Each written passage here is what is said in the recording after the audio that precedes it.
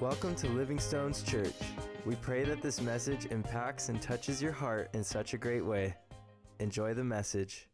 Oh, man, it is a beautiful day.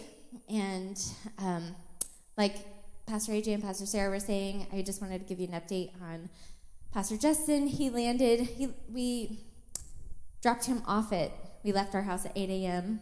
for him to start his journey. That was on Friday morning. And then he texted me this morning at 5:30.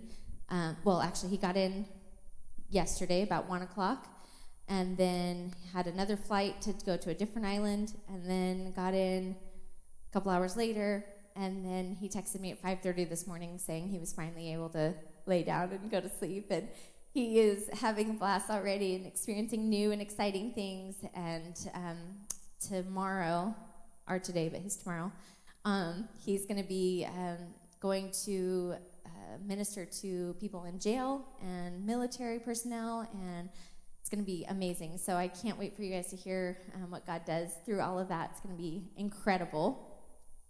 Who is ready for the word this morning? You guys ready? If you want to follow along, it is in the Bible app, the YouVersion Bible app, but also the Living Stones app. I couldn't think of what our app was called, but it's right there. So it's in the Living Stones app under events, and you guys can cheat and kind of follow along. And there's a ton of scripture today, so you might want to do that. But we're going to be spending most of our time in Acts 6 and 7, so if you want to turn to Acts, you can do that. Who is excited for the 4th of July? Who stays home on the 4th of July? Who goes and watches fireworks? Who goes to Ronald Reagan Sports Park? Where do you go? Oh, Lake Elsinore. Okay. See? Fun. Who doesn't do anything? Who has a barbecue? Yeah, okay. All right. See, and we were super fortunate because we live within walking distance of where they do the Menifee fireworks, and they always do it a week before. So we never have to deal with the crowds and all the things. So, and Lynette, I see the sun on your back, so if you want to move, you are more than welcome to do that. I will not be offended. So, not to call you out, but I'm just letting you know I see you. All right, you guys ready? All right, let's pray. God, we just ask, Lord, that you would just speak to us through your word today, God, that you would help us to have ears to hear and a heart to receive, Lord, what it is that you want us to hear and to have from you today, God, that we would be able to hear maybe words that maybe we never understood before or could receive before, God, in a new way, in a new light. And so, God, we just give you today, God. Help me to be a vessel and a delivery person for you, God. It's in your precious name we pray. Amen. All right, so we're going to pick up in Acts 6, and we're going to read the whole chapter. It's only 15 verses. Calm down, everybody. Okay, you guys ready? Okay. Says, but as the believers rapidly multiplied, there were rumblings of discontent. The Greek-speaking believers complained about the Hebrew-speaking believers, saying that their widows were being discriminated against in the daily distribution of food. So the 12 called a meeting of all the believers, and they said, we apostles should spend our time teaching the word of God, not running a food program. And so, brothers, select 7 men who are well respected and are full of the Spirit and wisdom. We will give them this responsibility. Then we apostles can spend our time in prayer and teaching the word. Can someone say discipleship? Right? So we could spend our time in prayer and teaching the word. That is the priority. Do you hear that in that scripture? This is not in my notes, but that is in scripture right there. Discipleship is the priority. Everything else is secondary. It doesn't mean it's less important and shouldn't be done, but discipleship should come first. So picking up in verse 5, everyone liked this idea, and they chose the following. I got to fix my notes because it's annoying me. Okay. Good. Okay. All right, so they chose the following. They chose Stephen, a man full of faith and the Holy Spirit, Philip, Prochorus, Nicanor, Timon, Parmenas, and Nicholas of Antioch, an earlier convert to the Jewish faith. These 7 were presented to the apostles, who prayed for them as they laid their hands on them. So God's message continued to be spread. or continued to spread. You see that? They appointed them, they laid hands on them, and then they went back to what they were doing. So God's word and God's message could continue to be spread. The number of believers greatly increased in Jerusalem, and many of the Jewish priests were converted too. So we see in this first part, we're going to keep going here in a second, but we see in this first part, basically the Greek-speaking Jews and the Hebrew-speaking Jews had this quarrel happening, because basically what happened is in the early church, even though Jesus said, take the gospel out to the ends of the earth, do all this, there was this inclusion that was still happening. There was this, the food distribution was still kept within the main group. Does that make sense? And so there was this quarrel of like, hey, you guys aren't like equally distributing the food, and so we have a problem with this. So the 12 said, okay, we see that. Let's get somebody. We need many hands make light work, right? So maybe it was a capacity problem. Maybe they just didn't have people in order to be able to take it to those people, right? So they elected 7 people to distribute the food so that everyone could be happy and they could keep doing what they're doing. You guys see that? Make sense? Okay. All right, so picking up in verse 8. So Stephen, he was one of the ones that was elected to distribute the food. So Stephen, a man full of God's grace and power, performed amazing miracles and signs among the people. But one day, some men from the synagogue of freed slaves, as it was called, so another church, started to debate with him.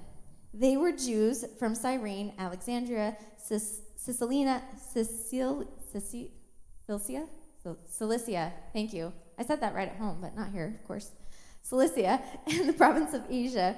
None of them could stand against the wisdom and the spirit with which Stephen spoke. Amen.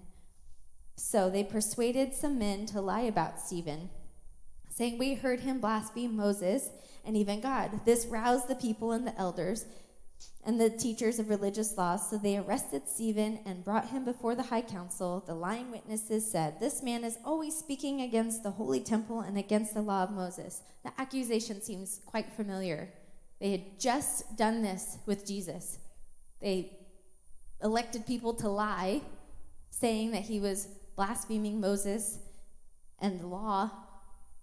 And so I think there's this quarrel, there's this group of people that believe what happened with Jesus happened with Jesus. They saw, they converted, they understood, and then there's still a group that is still in denial that anything has changed. And so there's this quarrel. And so, you know, even in today's world, we see so much persecution against the Christian church, against the Christian religion. Why is that? Why can you be a Buddhist and nobody's like, oh my gosh, blah. Why can you, like, and I'm not downing any other religion. I'm just saying there's so much attack against the Christian belief. Why is that? Because the enemy isn't concerned about knocking down something that is not true.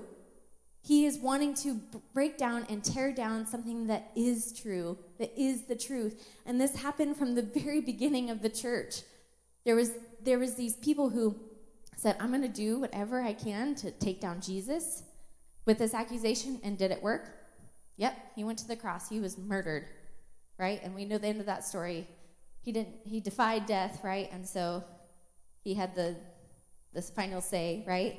But these same people are saying, okay, this man is always speaking against the holy temple and against the law. So if these accusations worked before, let's see if they can work again, right? So verse 14 says, we have heard him say that this Jesus of Nazareth will destroy the temple and change the customs Moses handed down to us. At this point, everyone in the high council stared at Stephen because his face became as bright as an angel's. Okay, so when it says his face became as bright as an angel's, that was basically God's endorsement. If you read through God's word, anytime someone is glowing or their face is shining like an angel, that is God's signal to everyone, all the witnesses of, I'm endorsing this person. Pay attention. Listen up. This is my messenger, right? So Stephen was filled with the Holy Spirit. He was respectable. He was elected. He had a worthy reputation, right? And yet he served where? At the food bank. He didn't have some fancy title. He wasn't given like this elite position, right? He served at the food bank. Nothing should be below us as Christians, right? God can be used powerfully wherever we are. right? And so God can do bold things with those who are filled with the Holy Spirit and who are willing to serve, right? So Stephen performed signs and wonders, and when others tried to debate him, the wisdom and the spirit that was within him could not be disputed, right? It said back up in verse 10, none of them could stand against the wisdom and the spirit with which Stephen spoke, right? Because it wasn't him speaking. He was just a vessel, right? They couldn't argue with the truth. They had nothing. They tried. They certainly tried. But when he was brought into the Jewish court and his face lit up and he had God's endorsement, what do you think the response of the religious leaders was?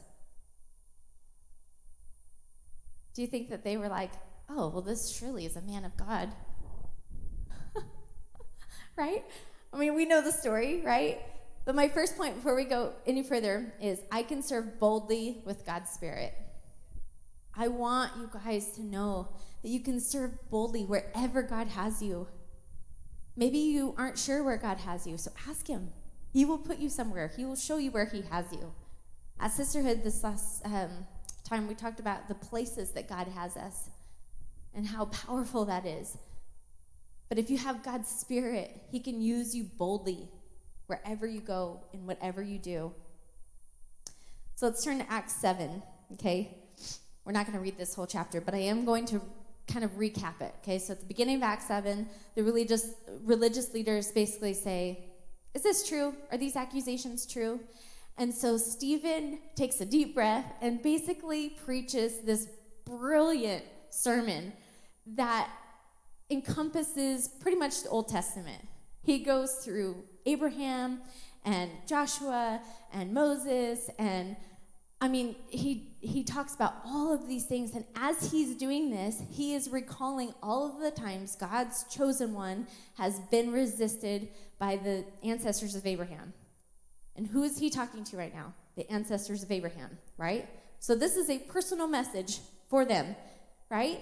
And he's not saying this because he's angry with them. He's saying this because he doesn't want them to miss what God is doing, right? He is speaking the truth with love, right? So he's recounting all of these things, talking about Moses and how he spoke prophetically that there was a prophet coming, and how they resisted what he was saying, and they, even to the point of they wanted to go back to Egypt, back to slavery, back to what was familiar to them, right? Have you ever had the truth spoken to you and you're like, I think I'm good where I'm at.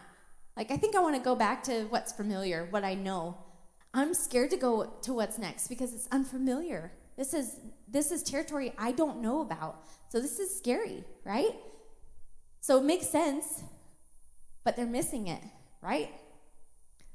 So time and time again, the people resisted the new thing God was doing, and they weren't able to experience God to the fullest, right? So now Stephen sees this happening again with the current religious leaders.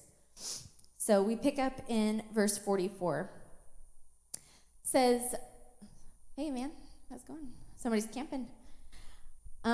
So it says in verse 44, our ancestors carried the tabernacle with them through the wilderness. So the tabernacle, just to give you some context, the tabernacle was essentially to them the presence of God. Okay, so it says tabernacle, but just think presence of God, okay? Even though he's omnipresent, but to them it was a more closer relation to the presence of God. Does that make sense? It's kind of confusing. I understand. I get it. Okay, through the wilderness. It was constructed according to the plan God had shown Moses. Years later, when Joshua led our ancestors in battle against the nations that God drove out of this land, the tabernacle was taken with them into the new territory, and it stayed there until the time of King David. David found favor with God and asked for the privilege of building a permanent temple for the God of Jacob. But it was Solomon who actually built it. However, the Most High doesn't live in temples made by human hands.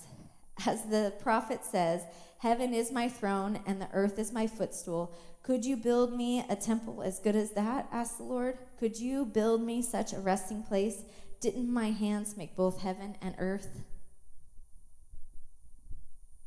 I I heard this scripture in a different way when I was reading it because of what God's doing in us and in this church right now that we have said for years, but seeing it in scripture, man, God doesn't reside in a church. He resides in his creation. He created the heavens and the earth, right? And we keep trying to put him in a box, keep trying to put him in these four walls, a tabernacle, right? People think they have to go to church to be able to experience God's presence, but that's not true. That's not true. We're going to get there here in a minute, but that's not true.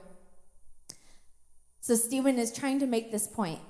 So he continues in verse 51, and it says, "You stubborn people." He's talking to the religious leaders here, right? So he's in Jewish court, basically, and he's talking to the ones that have the power, essentially, according to their world, right?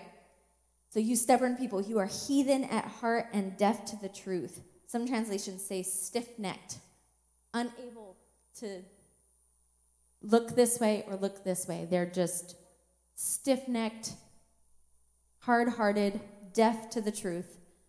Must you forever resist the Holy Spirit? That's what your ancestors did, and so do you. Name one prophet your ancestors didn't persecute. They even killed the ones who predicted the coming of the righteous one, the Messiah, whom you betrayed and murdered. You deliberately disobeyed man's law, even though you received it from the hands of angels. So you see these leaders, he's trying to help them to see you are too attached to your tradition. You're too attached to familiarity. You are missing it. You're missing what God is trying to do here. These religious people, even the ones who brought Stephen to court, they were worshiping the temple more than they were worshiping God. Do you understand? They put more value on the temple than they did what was supposed to be residing in the temple, what they thought was residing in the temple, right? They followed the law more than the spirit of the law. That's what Jesus talked about. He talked about it's not the law, it's the spirit of the law. It's like they went one in one ear and out the other. They didn't hear it. They didn't see it, right? In Matthew 15, verse 8, it says that Jesus is talking about how these people honor me with their lips, but their hearts are far from me, right? You can say all the right things. You can quote scripture. You can, wear the priest coverings and, have a important position thinking you're doing great things for the Lord, but maybe your heart's far from him, right? He's not so concerned about titles. He's concerned about your heart, right? And this is what Stephen is trying to help them to see. Surrender your position, your stature, your reputation, your status, and give your whole heart to what Jesus is doing. So we continue in verse 54. It says, the Jewish leaders were infuriated by Stephen's accusation, and they shook their fists at him in rage.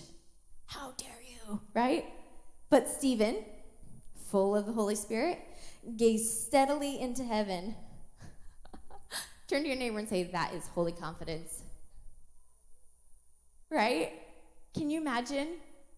They are infuriated, angry, disgusted by what he just said, shaking their fists at him, and he's like, I am focused. I have my eyes set on Jesus. So he gazed steadily into heaven and saw the glory of God.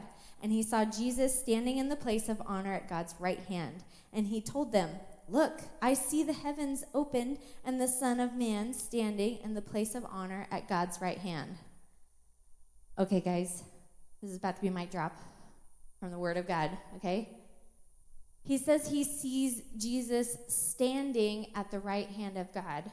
Now, if you remember in Hebrews, for example, the latter part of verse 1-3, it says, when he had cleansed, speaking of Jesus, when he had cleansed us from our sins, he sat down in the place of honor at the right hand of the majestic God in heaven.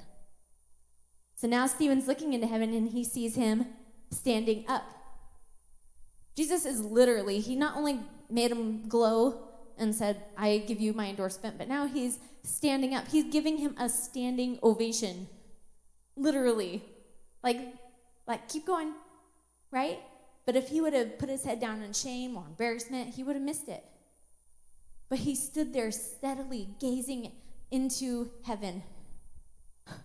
And Jesus is literally standing at the right hand of God saying, I approve this.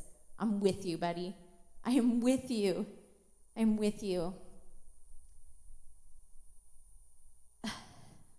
So good. So, he says, I see Jesus standing. And do the leaders say, oh, no. Oh, I see. Okay. All right, Jesus. Well, Jesus is now in the picture. So, no, they just murdered him. So, they don't really seem fazed by that. But again, they think, you're blaspheming our God. You're blaspheming Moses by these words saying that you see God. You see Jesus. So, in verse 57, they put their hands over their ears and begin shouting. They rushed at him and dragged him out of the city and began to stone him. Literally, how immature. La, la, la, la, la, la. Like, they didn't want to hear it. They didn't want to see it. And then they wanted to shut him up. So they dragged him out and they began to stone him. His accusers took off their coats and laid them at the feet of a young man named Saul, which, if you continue reading, you see that this is the first time that we see Saul, who is later, he ends up persecuting tons of Christians until Jesus gets his attention and he converts and is renamed Paul and becomes the author of many, many books that we read and the truth that we know today. So just because someone is involved in something now doesn't mean God can't redeem them later, right? His hand is never too short. So he said, let's go back to, so they put the garments at the feet of Saul, verse 59. As they stoned him, Stephen prayed, Lord Jesus, receive my spirit. I think a lot of us would probably say, like, just take me now, God. Right? He fell to his knees, and the last thing he said on this earth was, Lord, don't charge them with this sin. And with that, he died. Amazing. When persecution comes, a lot of us respond the way these leaders did. We plug our ears, cover, shout, I don't want to hear it. We run the other way, right? Or we're angry, or we cut that person off. I don't want to hear it, or leave your church because, somebody said something that you just don't agree with. And, we're adults. Let's have some conversation and get through the truth together. Let's get through the truth together. So the next point is, I will boldly surrender for God's truth. When we surrender, we acknowledge that we don't know it all. God could be doing something different that maybe I just haven't accepted yet, right? These religious leaders, they felt exposed, they felt threatened when Jesus was teaching, and now Stephen, right, is speaking with boldness and authority, and that was intimidating to them. They didn't like it. Even though Stephen was speaking truth and love, right, just like Jesus did, but the people refused to hear it. They closed their ears, started shouting. But how many of us do that when God's trying to help us? Right? Maybe it's coming through a Stephen. Maybe it's coming through that just unction you have, like, oof, right? Maybe it's that we need to adjust some of our actions. Maybe it's that we need to follow him. Maybe it's that we need to repent, acknowledge the wrong that we've done, and turn from it. Maybe we need to acknowledge the new thing he's doing and quit being so stinking stubborn. I'm preaching to myself right now, right? I can't tell you how stubborn I am sometimes. And really, it's rooted in fear. That's really what it is, if we're honest with ourselves. But when we navigate this life with pride and arrogance, stubbornness and fear and anger and unforgiveness, we choose to forfeit what God wants to do in us and through us. We're choosing to forfeit what God is doing. When we are stubborn, when we are prideful, when we are angry, when we can't forgive, when we can't show grace and mercy, we're forfeiting the fullness that God has for us. I can't tell you how many times I wish my kids would just, pick up their toys off the floor so that they have a safe fire exit, Like, I'm just trying to help them. Like, if there's a fire, I don't want you to be tripping over the things on your floor. Like, at least make a pathway for yourself, right? Right? But they don't understand. They don't understand that all of those things, they think this is just how it is. That's how I was as a kid. I'm like, oh, I love having a dirty room because then when I, find something, it's like Christmas all over again. I haven't seen this in months, right? I loved that. I thought that was the coolest thing. And my poor mom, she suffered. I gave her plenty of opportunity to have a prayer life, for sure. But my kids, they think that all of this mess is fine. But what I see is how it's hindering them, right? It's hindering them. There's a better way. When persecution comes, do we respond with anger, like these religious people? Or do we respond with mercy and grace, like we see Stephen doing here in his dying breath, saying, Lord, don't judge them for this sin. With grace and mercy, even though he was the one being persecuted and attacked. That is holy confidence. With an undisputed boldness, knowing God's truth, right? Undisputed. So say it again. I will boldly surrender for God's truth. God's undisputed truth, right? All right, so we are going to dive a little bit deeper into Colossians. We're going to go to Colossians. So Colossians 1, starting in verse 19. Give me a second while you're turning there.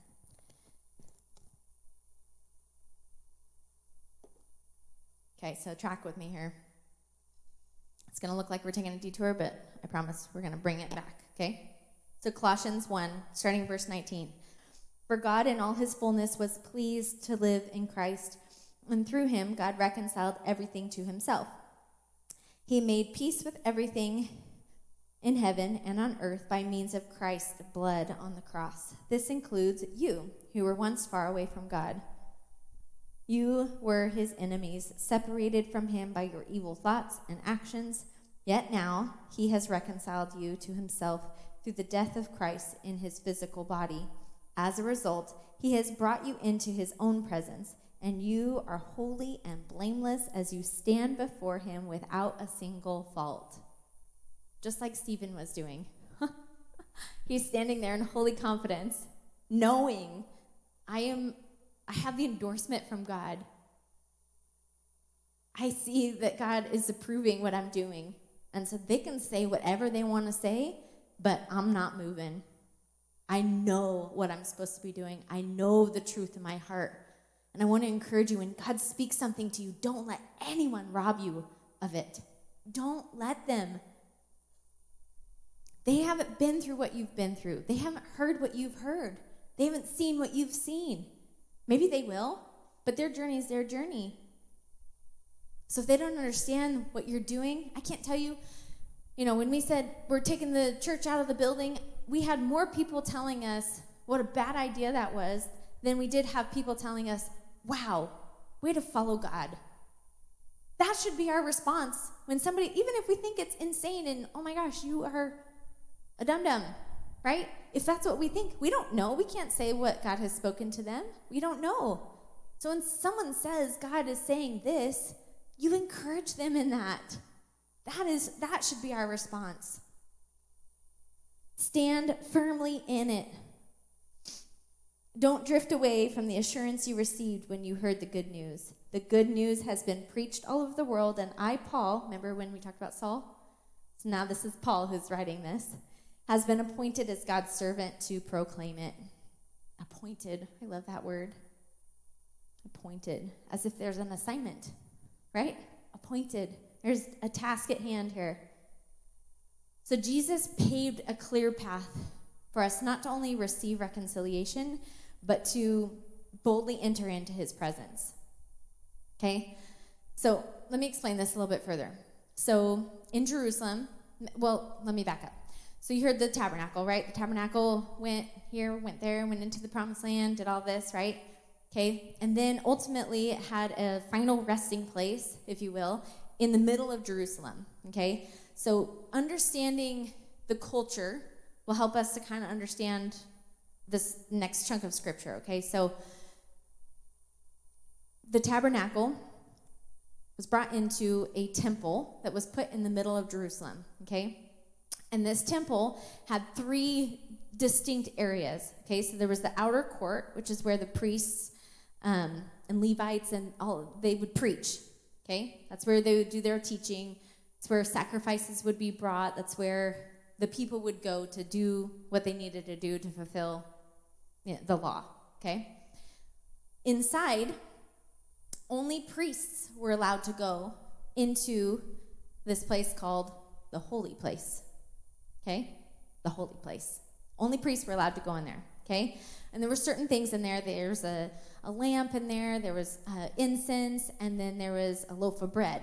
And only the priests were allowed to eat the loaf of bread, okay? Which, by the way, all of those things signified God to them, God's presence. They felt that was stepping into the presence of God, like they knew Moses did, and stepping into the cloud, if you will, right? So the bread, the lamp, the smoke, all of those things were in place, okay? And then there was a curtain. And behind that curtain was a place called the most holy place. So we have the outer court, the holy place, and the most holy place, okay? But the most holy place and the holy place were separated by a curtain, a physical, like heavy, probably velvet curtain, okay? I'm sure it says in Scripture what it was made out of, and I apologize, I didn't look it up. But I think it's velvet. Anyways, that room was only entered into one day out of the year, and that was the Day of Atonement. And so a priest would go into that room and make a blood sacrifice to atone for the sins of the people. Okay? So they would take this blood and they would sprinkle it on the altar, essentially, to atone for the sins of the people. This happened one day out of the year. It was the only time that room was ever entered. Okay? So, when Jesus died, remember he's talking all about these things. He's talking about how I'm going to destroy the temple and rebuild it. He's literally talking about the temple that they're walking into. He's going to destroy that because it doesn't matter anymore. That's what he's trying to get across to these people, right? Because you don't need now a physical place in order to experience my presence, to be able to atone for your sins. A priest doesn't need to go and do that for you. You can do it by just saying my name and accepting what I did on the cross for you. That's it. Right? So in Hebrews 10, in verse 19, it says, "And so, dear brothers and sisters, we boldly enter heaven's most holy place because of the blood of Jesus. By his death, Jesus opened a new life-giving way through the curtain into the most holy place." So if you remember, when he's hanging on the cross, and just a little geographic perspective, he was walked from the temple all the way down, and then Calvary, the hill of Calvary, was right outside the city walls of Jerusalem, okay? So as he's hanging on the cross, he could look to his left, see the other criminal that was there, right? And just beyond him, he would be able to see the actual temple of Jerusalem, okay? So when he's hanging on the cross and he surrenders his spirit, he gives up his spirit, the physical curtain that was in the temple was split into two, supernaturally, but actually literally, like physically split into two, signifying that there is no more boundaries here. There are no more limitations for us to access who I am, that I came to give you life and life abundantly without restriction. And so when it says in verse 20, by his death, Jesus opened a new and life-giving way through the curtain into the most holy place. Remember, outer court, holy place, most holy place. That's exactly what he's talking about here, okay? And since we have a great high priest who rules over God's house, talking about God in heaven, right? Not a priest, not a man, not a pastor, right? Let us go right into the presence of God with sincere hearts, fully trusting him. We don't have to wait for some religious person to be able to access God's goodness. It's available to you right now, today, in this moment. Let us go right into the presence of God with sincere hearts, fully trusting him. For our guilty consciences have been sprinkled with Christ's blood to make us clean, and our bodies have been washed with pure water. Let us hold tightly without wavering to the hope we affirm, and God can be trusted to keep his promise. Let us think of ways to motivate one another to acts of love and good works, and let us not neglect our meeting together, as some people do, but encourage one another, especially now that the day of his return is drawing near.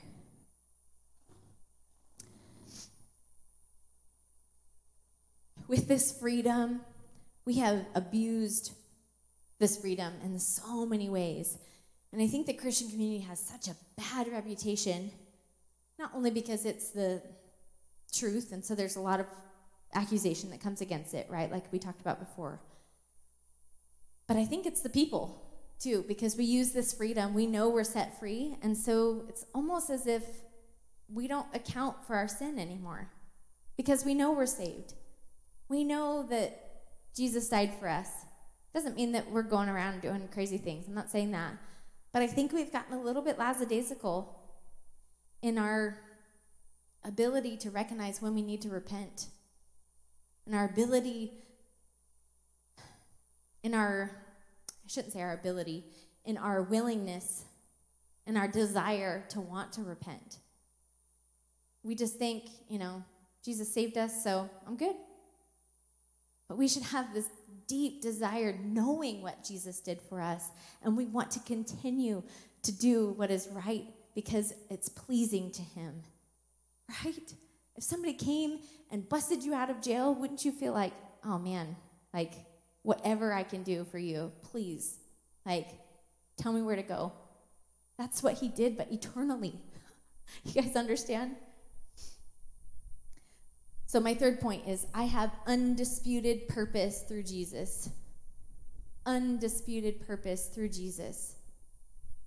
When you encounter Jesus, there is an undisputed purpose that comes upon you that now he can use you boldly. Undisputed, like Stephen stood there, right? And this is exactly what Stephen was talking about. He was talking about how the curtain was torn in two. What are you still doing in the temple? Why? Why are you doing this? Why are you persecuting me when there is the gospel to spread, right? This is exactly what he's talking about. So let me give you a few things, okay? So the blood of Jesus gave us undisputed access to his presence, okay? Like I said, when he hung from the cross and the curtain was torn, it symbolized that Jesus was incarnate, that he now was the temple, right? He now is the temple, the fullness of God. So his presence was no longer contained to a building. No longer contained to a building. So, I want to ask you, who has been to a concert before? Who's ever had backstage passes? It's the coolest, right? Don't you let's pretend this is my backstage pass. It's not, but let's pretend, okay? If this is my backstage pass, have you seen Wayne's World? This is totally not a churchy movie to reference, but that's the thing that came to my head. Okay? So, if you had a backstage pass, here's what you're doing. Hey. Check it out, guys. Hey. Right? You would want everyone to know, I have a backstage pass. And you don't, right? Look at me. I'm going through this door. Okay, bye, guys. Right? That is essentially what Jesus did. He gave us an all-access, undisputed path to him, which means we have a backstage pass to everything that God is doing if we have ears to hear and eyes to see. Thank you for joining us today. We hope this message blessed your life in such a powerful way. Come visit us here at Living Stones Church in person at Dorothy McElhenney Middle School in French Valley, California, every Sunday at 10 a.m. Pacific Time. You can also watch us online on our YouTube channel, Facebook, Church Center, or at livingstones.tv. If God is using this ministry to touch and impact your life, and you would like to consider partnering with us in your giving, you can do so by giving in the Church Center app or by going to livingstones.tv/giving. We hope you have a wonderful week.